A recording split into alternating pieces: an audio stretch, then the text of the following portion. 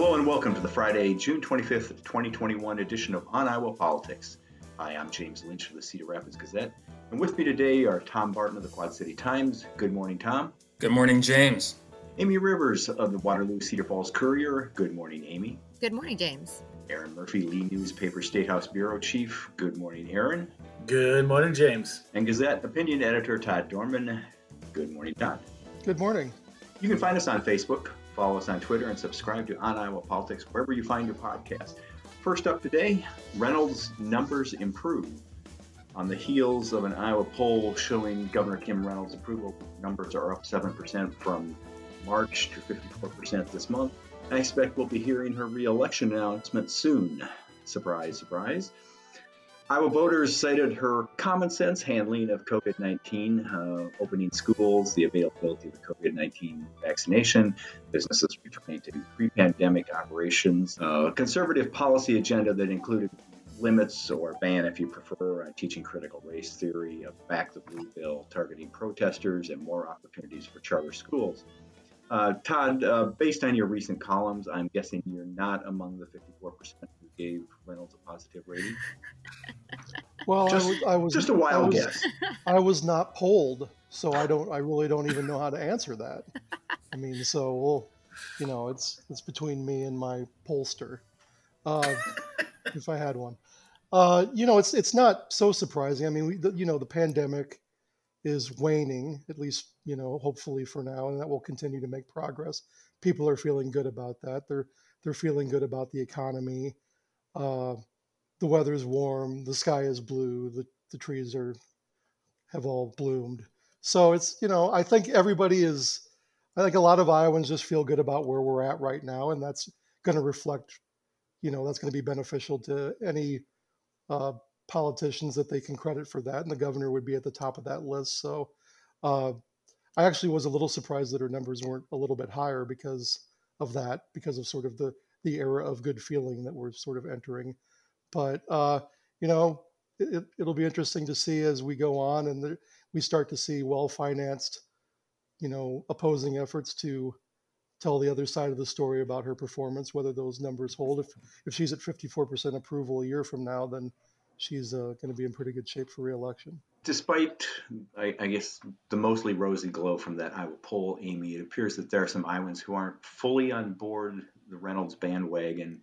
And I'm thinking there was just 51% approval of her handling of voting laws, less than 50% approval for handling of criminal justice issues and education. So are we moving ahead too quickly to assume another Reynolds term? Well, we're a year out, right? A year and a half. I mean, probably if that holds, we've got a whole other legislative session to go through and all new issues to love or hate her for. One of the interesting things, though, to me about the poll was that there was 74% of rural Iowans said that they supported her. So it's really going to come down to what constituents are going out to vote, because it always comes down to that. And so far, obviously, if you're getting a lot of the rural vote and you can have those get out the vote, things and actually get out the vote, that'll be good. If it turns out that these voting laws are actually going to be restricting people, especially in rural areas, from being able to get to the polls or get to the polls on time or get their ballot sent in on time, that could have a big effect. So it's really a lot of things are up in the air. Yeah, I wonder about that too, because maybe people got spoiled by the elections in 2020 when auditors and not Attorney General, the Secretary of State made such an effort to promote mail-in balloting. If in 2022 people say like, oh, you mean I have to go out and vote? Right. You think about elderly populations, rural populations. Yeah, that could have an impact on the outcome, I guess. Republicans may begin to regret some of those restrictions they put in place to protect the integrity of the election. They'll have to change the laws again to protect the results. Yeah, it'll be really interesting because I think the drop boxes didn't show that we're actually increasing votes, right? They sort of just took the votes that were going to happen in other ways and transferred them. We knew that from the numbers. Mm-hmm. So it'll be really interesting to see if those are taken away, if people are like, well, wait a minute, I really liked that, and now I'm not just going to vote, or if they will go back to the old ways. I mean, even just reentry in general, we're seeing a lot of people saying, I really didn't mind staying home, or like, I really did like, being able to get my groceries delivered. If we're saying we really liked the drawback, or we really liked these increases in voting, and now we're taking them away, does that decrease voting, and does that help or hurt Reynolds? Yeah. Maybe voters liked ballot harvesting. Get your dinner delivered and your ballot taken in to the county auditor's office, all in one operation. That's right. Another finding in the poll was that just 46% of voters at this time said they definitely will vote for Reynolds. Tom, is that a good position for an incumbent? And is it surprisingly low in a state that favored former President Donald Trump by 9% over Joe Biden?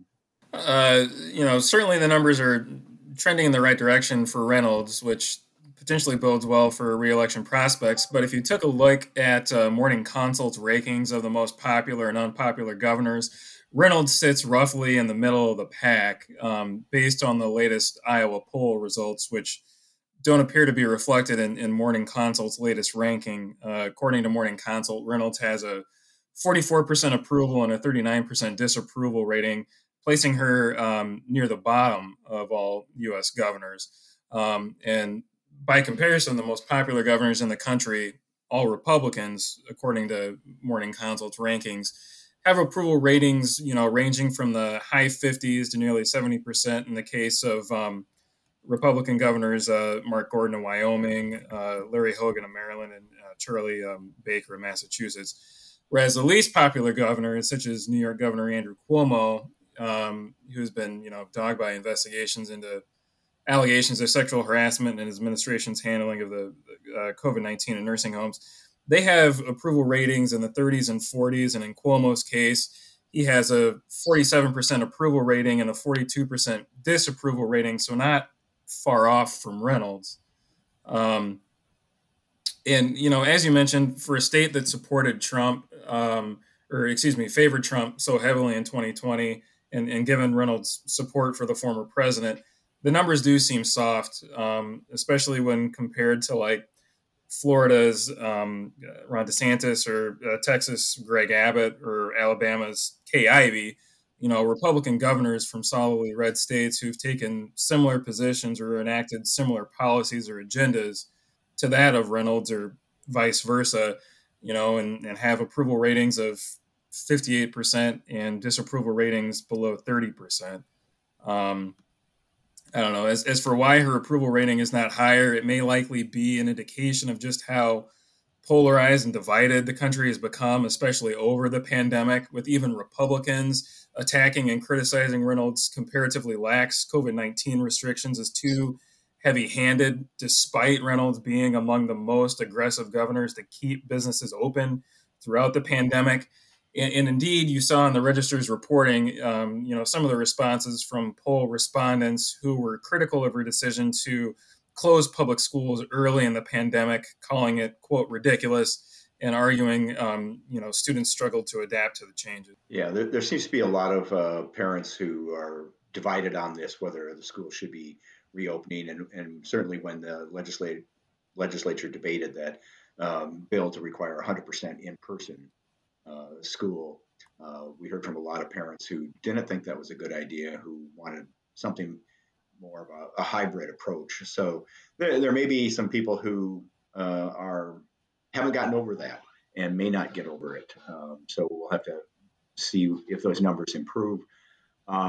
I suppose taking a glass half full approach, she needs to convince just 4% of the voters plus one to win a second term. Given her strong support from the GOP base, 88% of Republicans said they were ready to reelect Kim Reynolds. I guess that seems like it should be possible. Or do those numbers suggest there's an opening here for Democratic challenger?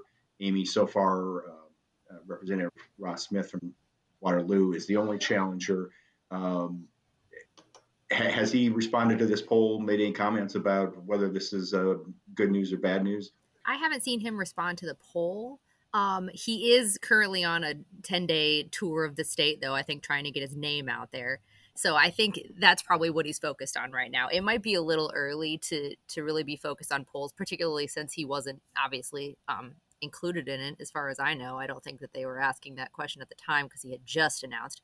So he's basically, I think, trying to get his name out there. I think name recognition is his biggest hurdle at this moment. So he's really trying to get in the press, get to events, shake some hands, kiss some babies, and try to work his way up so that people at least have a baseline understanding of who he is. So at this point, I don't think he's probably too worried about the polls. I think he's probably more worried about making sure people know his name in the same breath as they know Rob Sand.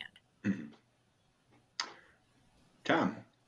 Yeah, I just want to jump in really quick. So one thing that was interesting to me is the poll showed that, there was only 3% unsure, meaning I think that there's a narrow slice of Iowans who have yet to make up their mind about the governor that could be swayed.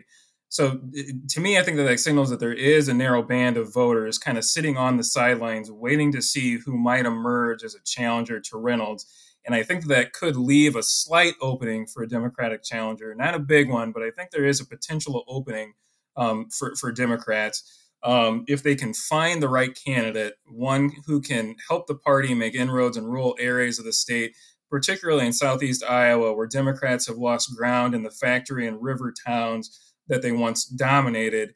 And I think maybe you're seeing that to some extent with Roz Smith and the tours that he's been taking. He was in Davenport earlier this week, and I think he was going kind of along those river towns. I know that he was in Davenport talking primarily about flooding and the flooding issues that Davenport, his experience. But again, I think the opportunity here for Democrats is if they can find the right candidate, if they can find someone who can convincingly argue and capitalize on a message that Reynolds and Republicans' agenda, such as restricting voting access, banning the teaching of critical race theory in Iowa, and more, if they can convince and capitalize on a message that's holding the state back and discouraging families, young professionals, and businesses from locating to Iowa, to replace an aging and stagnant population and filling worrisome workforce shortages, if they can hammer that Republicans are more focused on conservative hot button issues and pushing forward conservative ideology,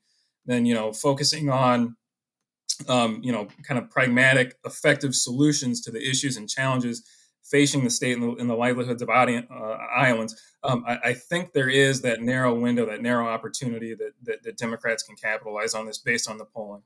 Well, we'll certainly keep an eye on that as we expect more people to get into this race, more Democrats to get into this race, and whether or not one of them is that right candidate.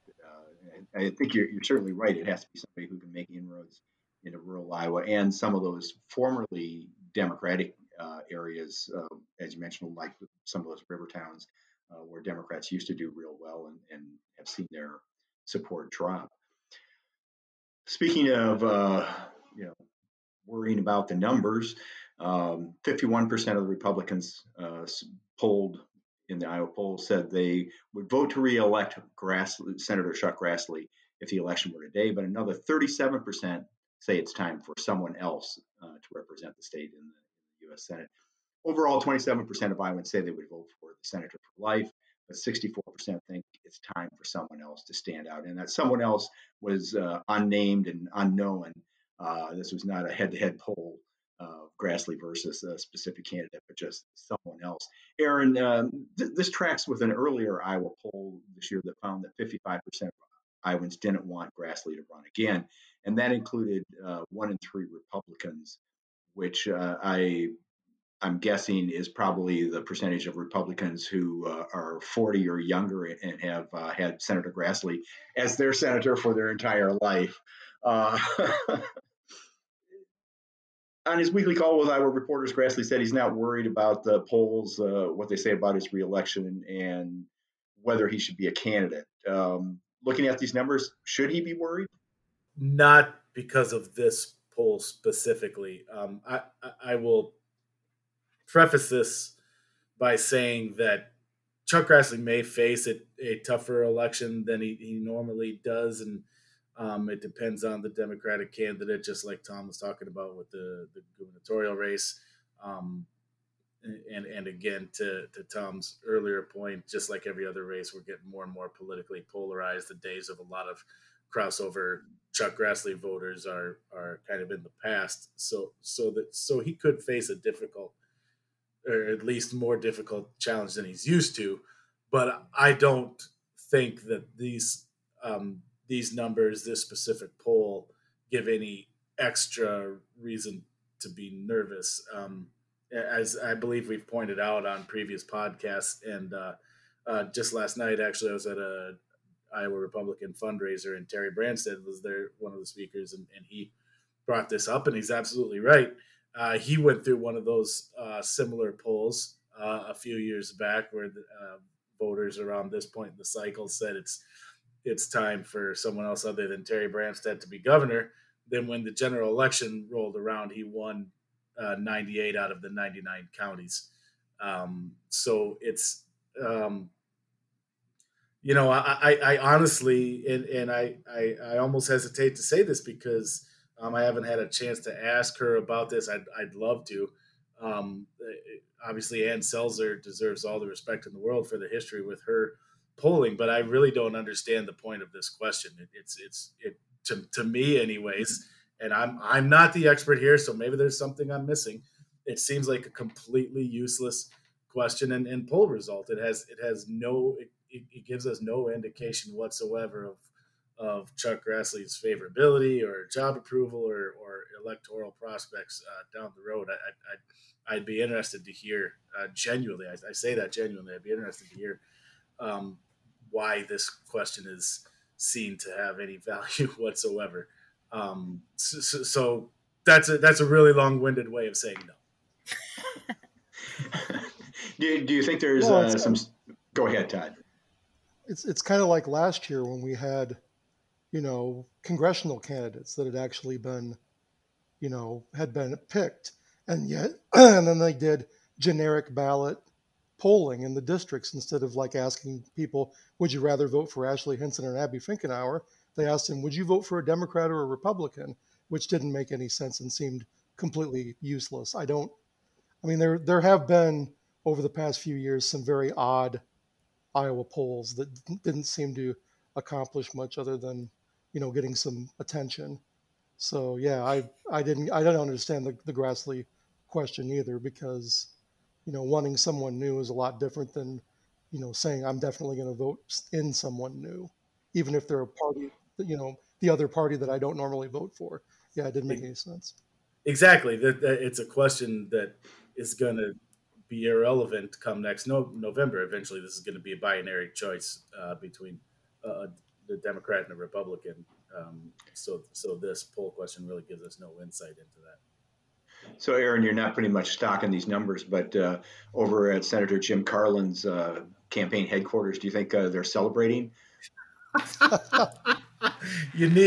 When you're running an uphill campaign, you need all the reasons for optimism you can get. That may be plastered on their campaign office wall. If Senator Carlin has a campaign office, yeah, well, yeah, I'm not sure he does, but it may be just like my podcast reporting office here. Yes, yeah, it could very well be. In the meantime, Senator Grassley has said he will announce whether he'll seek an 8th term, quote, in September, October, no later than November, because a year is long enough to campaign. And I guess especially when you're 87 years old and have been campaigning for office since 1959, a year probably is plenty of time. Todd, what's the likelihood that in September, October, or November, that announcement will be anything other than what we expect, the beginning of a re-election campaign? Yeah, I think he's running. I don't think there's a lot of chance that he's going to come out in November and say, "Oh, I'm not running. Have fun," with this, 8-month primary campaign.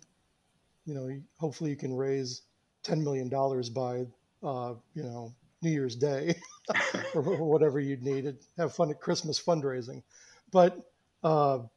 Yeah, I don't see really a scenario at this point where he doesn't run. I suppose it's possible if they have some people in mind that are interested, that are going to be ready to jump in. I mean, I suppose that, if he weren't to run, maybe an Ashley Hinson has had a successful enough time fundraising that she could maybe jump into a campaign like that. She's well known in a part of the state with, a lot of voters, but voter rich Eastern Iowa, I think they used to call it.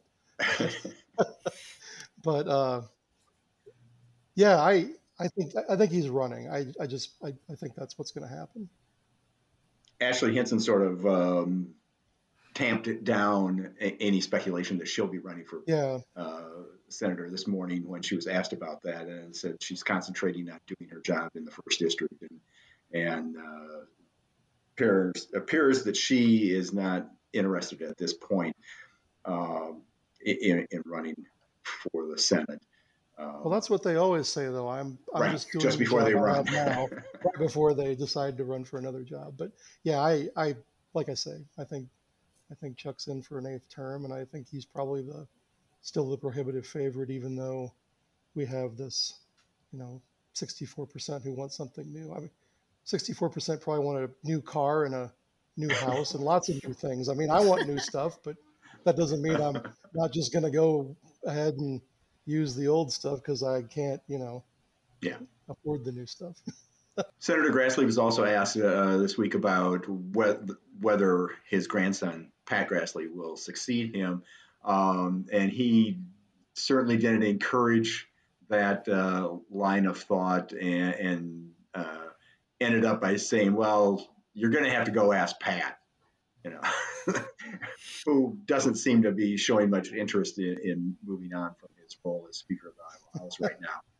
But that remains to be seen. Moving right along here, the most recent potential Republican presidential candidate to make their way to Iowa is former South Carolina Governor Nikki Haley, who spoke at a state Republican fundraiser in Des Moines last night. Aaron was there. How was the food? It's funny you say that. At one point, I was sitting next to Tom Beaumont of the AP, and we were joking about you run and give me some dessert, and I'll run and get us some drinks, and make it worth our while being here. Never made it, though. The plan never came to fruition. I imagine raw meat was on the menu. Yeah, lots and lots of red raw meat, political raw meat. And I kind of touched on that in my coverage. I mean, all candidates do that kind of thing, but it was pretty striking to me that, and I don't mean to sound glib when I say this, but it's going to, because it's the best way I can think of to describe it. It literally was like someone took a, pick your spot, a spinning wheel or a box of, the bingo balls and full of conservative flash talking points, and pulled them out and said, okay, make sure you get this one in here and make sure you get, I mean, she just checked off the full list from, warnings about socialism to complaints about transgender athletes to praising Donald Trump to critical race theory. Like you mentioned, it really just was like going down all the checklists of if there's a hot point in conservative politics right now, Nikki Haley talked about it last night. So I guess a very efficient speech in that respect. She lost the bobsled vote when she called for boycotting the Winter Yeah, Olympics. that was the one interesting thing, wasn't it? Yeah, it made a very decisive and unequivocal... the hockey vote and the luge vote. It's all, she's lost it all. I'm not sure that's big in Iowa. Is it the luge vote, even the hockey vote? I'm not sure. I have no idea. You'll have to talk to Ann Seltzer. Although I'm guessing that the hockey vote in Iowa is closely aligned with the Republican voters. Just guessing. But anyway, Aaron, you mentioned in your story that Haley and other speakers praised Governor Reynolds. And reading your story, I almost got the impression that maybe this was a little overdone, as if they think that she needs some help getting reelected. And circling back to our first topic today. Yeah. That was kind of my read on the room too. Like it was pretty clearly concerted and choreographed effort to make sure let's make sure we're all talking about Kim Reynolds tonight. She's got a big one next year. So, and I mean, look, it's easy to, kind of fall in line with, oh, she's got good numbers. They've had a Republican governor for more than a decade now, but Kim Reynolds only won by just a hair under 3% last time out. So I think Republicans are right to at least go into it expecting a tough battle. I will hazard a guess that she's the favorite going in, regardless of which Democrat runs. But I would also say that it's far from a foregone conclusion that she'll win re-election. So yeah, that was my sense last night too. Is there was definitely a let's make sure we're rallying around Governor Reynolds at the top of the ticket here. Much more so than they also talked about Chuck Grassley, but not in the way that everybody made sure to heap their praise on Kim Reynolds. I guess that's because they all know that Grassley's going to retire, and that must be it. Although Pat said, I'm going to be Grandpa's number one cheerleader until he decides to run again. So Pat seems to be all in on Chuck as well. Pat didn't just say, go ask my grandfather. Although I think I have heard him say that when he's been asked. Yeah, probably. Yeah. Well, we'll probably hear more praise of Governor Reynolds in the coming weeks and months. Haley's visit sort of leads off a parade of potential presidential candidates coming to Iowa to meet with conservatives. Mid-July, the family leader will host Vice President Mike Pence. Sorry. That's Freudian slip. Yeah. Vice President Mike Pence, former Secretary of State Mike Pompeo, South Dakota Governor Kristi Noem, and the Pillow Man at their annual summit in July. And we'll probably have more to talk about regarding those visits on the future edition of On Politics.